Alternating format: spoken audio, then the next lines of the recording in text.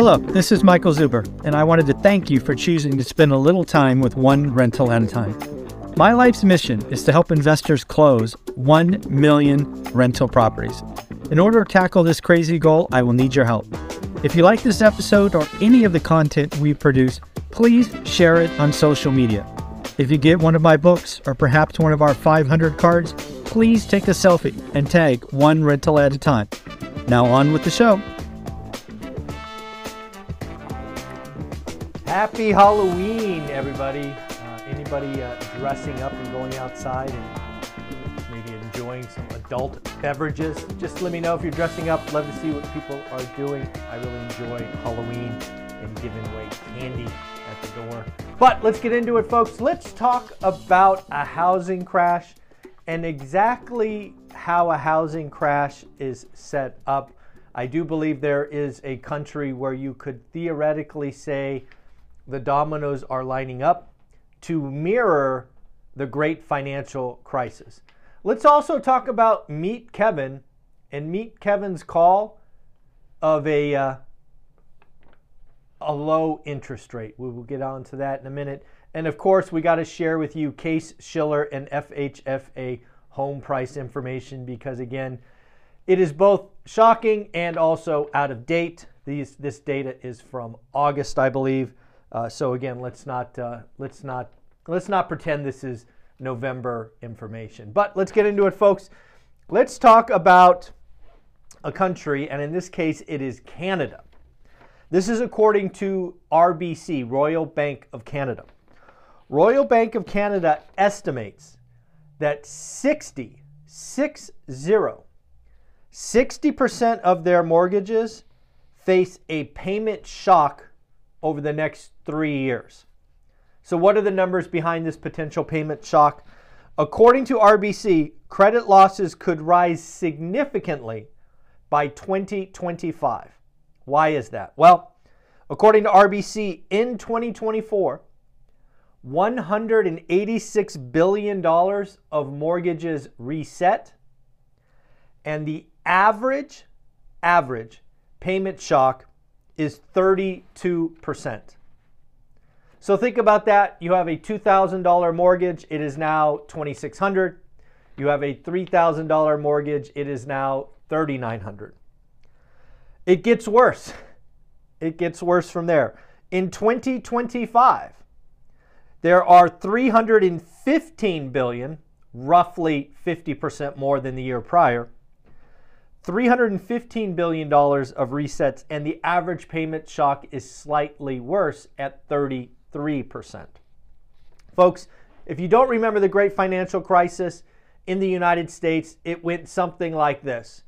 Everybody got hot and bothered in housing. You couldn't miss.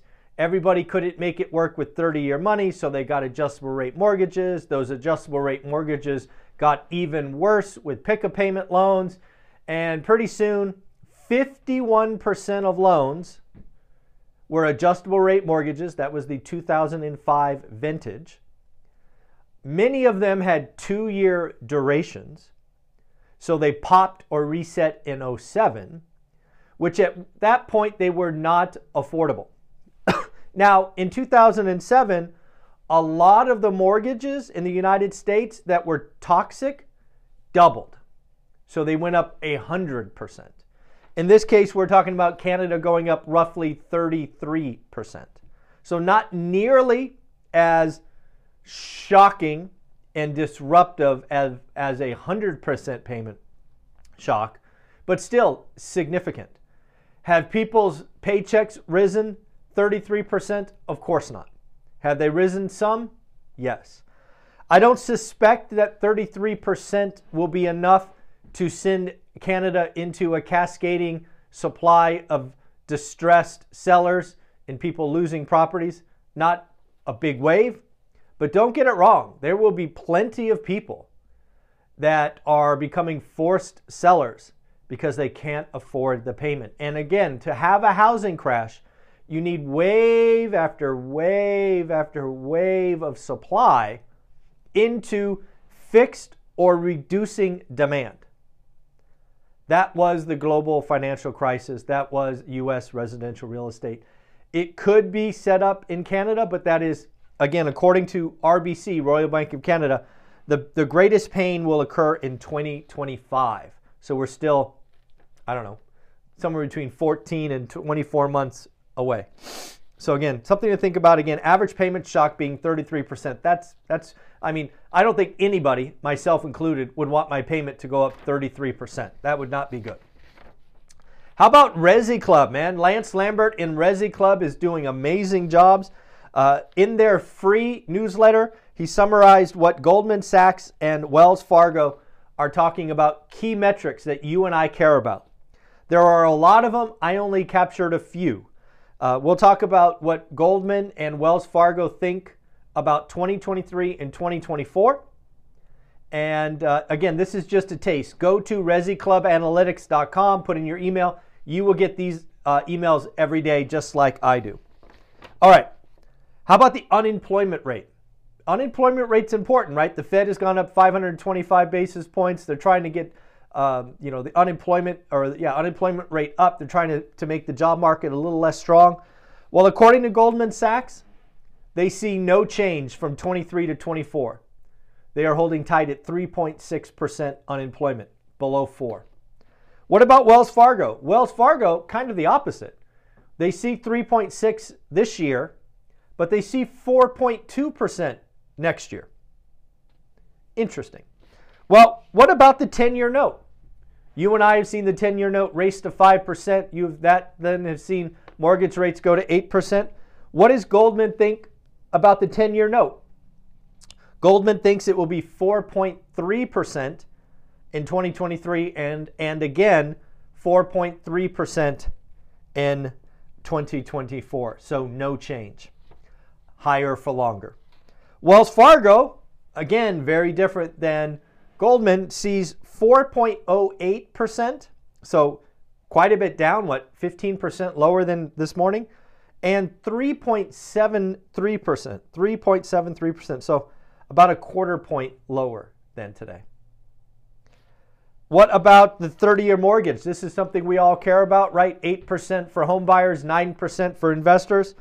Goldman Sachs is calling 7.1 for 2023 and 6.8 for 2024.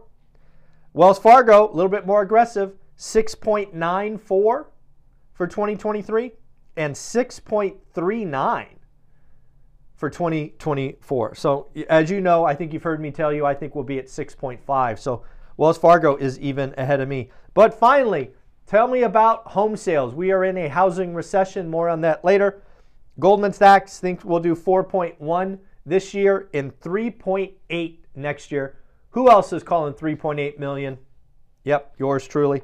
Wells Fargo, probably because they see lower rates, they think we're going to do 4.2 million this year and 4.4 million next year.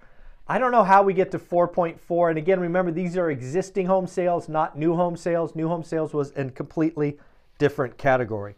But again, I thought that was interesting. Go to ResiClubAnalytics.com, put in your email. You can get daily, or at least 5 days a week, free emails from Housing, Lance Lambert. All right, time to talk about Case-Shiller and FHFA. We get monthly updates on home prices, just like every month. Remember, this is August data. Folks, it's like November, right? It's November tomorrow. So I think it is fair to say that the November housing market is not as robust as August. So I'm going to give you the data, but to think that data relates to November housing, it's almost unimportant. But given that we talk about housing here, we might as well hit it.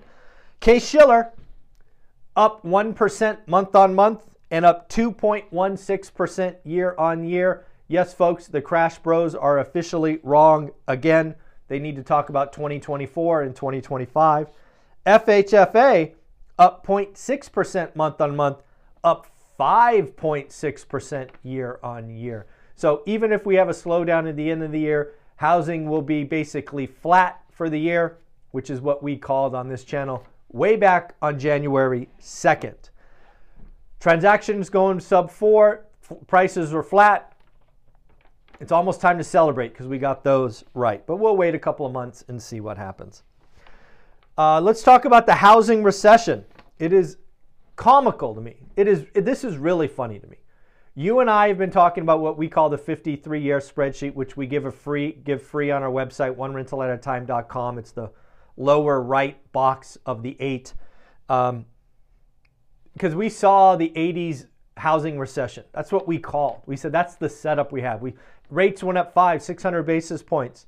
What happened to housing? Well, it went into a recession, and I would argue a depression. We are right back there. We not only have housing recession by Wells Fargo and Goldman Sachs, we also have Fortune talking about a housing recession a la the 1980s. We are going back to the future. Folks, if you want to understand where we're going in the next 2 to 5 years, please review housing in the 1980s. Transactions crashed. Creative financing exploded. Some people have to sell, but there was a lot of lock-in. Turnover really slowed down. That is the metric that is going to show just how broken the housing market is. The housing turnover usually is about 7 to 8%. We are going sub 4%, which just means the average person is staying in their home longer. That is what we are going to see. The housing turnover, frankly, is crashing. It's going to collapse 50%. And as an industry, as an economy, housing is a big part of GDP. We are already seeing transactions fall and going lower, but now we're going to see new development, residential investment fall. Builders, medium and small, have stopped. Big builders are blowing out remaining inventory and slowing down. They don't like to take, do the interest rate adjustments from 8 to 5.5 or 5%. That's expensive. They're going to slow down. We are going to see housing be negative on GDP for several quarters going forward. All right, MeetKevin. I don't know if you guys have seen this. I don't know if you follow him. I don't know. But I was sent a video yesterday or the day before where MeetKevin is saying, and this is hard for me to hear, but this is what he believes. He believes that the 30-year mortgage rate in the next 10 years, so he's given himself a pretty wide window, will be 1.8%. 30-year fixed. 30-year fixed, folks, going below 2%. So when I hear that, I don't know, I get a split personality. First, I think what would have to happen in our economy, the U.S., the global economy, to cause rates to go that low? It would be something bad. Probably really, really, really, really bad. But that's one thing. And then I think what would happen to asset values? If we go back to risk is zero, don't all asset value, all hard assets go up? Didn't we learn that in the last, 2 or 3 years? So I want to ask you, on a scale from 0 to 100%, 0 to 100%, I want to ask you, what percent chance do you think we see 30-year fixed rate money at or below 2%? MeetKevin says 1.8. I'll go up a smidge. What are the chances sometime in the next 10 years, between 0 and 100%, we see a 2% 30-year mortgage? Do me a favor, leave your comments below. I would love to hear from you. And then finally, folks, we have day 7 of our boot camp this Sunday from 8 to 10. I think I still need to send that invite. I need to do that today. Let me write that down. I didn't do that yet, I don't think. Thank you for reminding me. I almost forgot. I need to send that out to the boot camp. 8 to 10 this Sunday with the lumberjack landlord talking about, oh my God, I'm a landlord. Now what? You can also talk to him about house hacking. You could talk to him about getting started with as a ninth grade dropout, all of those things. Also, the Best of ORAT has all day 4, day 5, day 6, day 7 coming. So again, go watch Best of ORAT. Give me some hours watched. subscribed. We need 4,000 hours and 1,000 subscribers, and I would greatly appreciate it. We got 93 spots left for our exciting event in Vegas. I hope to see all of you there. I hope this sells out quickly. $199 gets you 2 full days, 12 different millionaire speakers that grew this channel, 250 folks in the audience. President's Day weekend, you can fly home Sunday. It's going to be a party. We'll show you a concert from the Broken Spectacles. $200, pretty cheap. You need to be there. No excuses.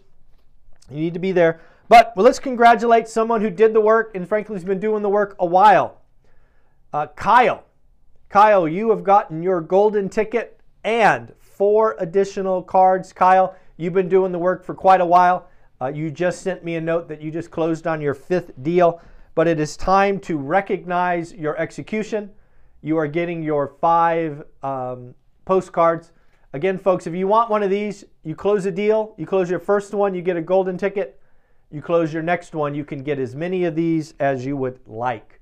So again, Kyle, congratulations on your 5. They will go out in the mail momentarily. All right, folks, take care. I hope to see you in Vegas. 93 spots left. Bye.